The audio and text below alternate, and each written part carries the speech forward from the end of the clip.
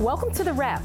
I'm Renita Young, here to take you through today's market action. So let's take a look at where markets closed to end Wednesday.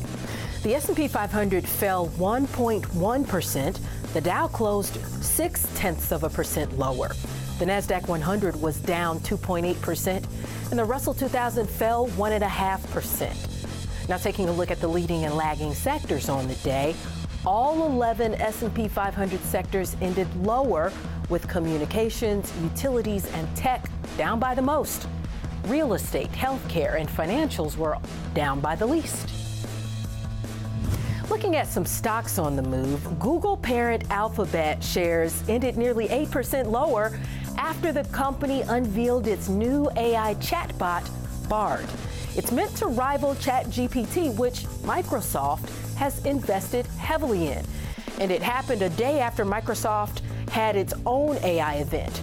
Analysts say today investors were looking for more information on how Google plans to compete with ChatGPT, especially since its functionality is a direct hit on Google search. Chipotle shares closed almost 5% lower after posting worse than expected results for the fourth quarter. Earnings, revenue, and same-store sales were below expectations.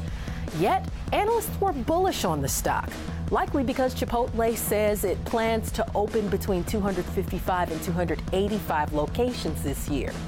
So as a result, several analysts raised their price targets on the stock and maintained their current bullish ratings. Uber shares closed up 5.5% after reporting higher earnings and profit.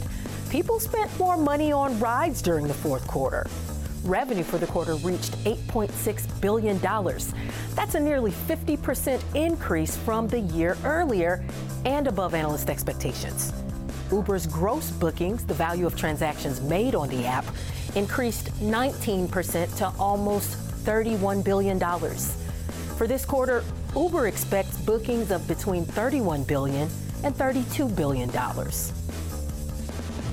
And Disney shares closed slightly higher today and extended that rise post-market after posting earnings and revenues that beat expectations. The company also reported a more narrow streaming loss than expected. Subscribers for Disney Plus declined 1% from the prior quarter to about 162 million global users.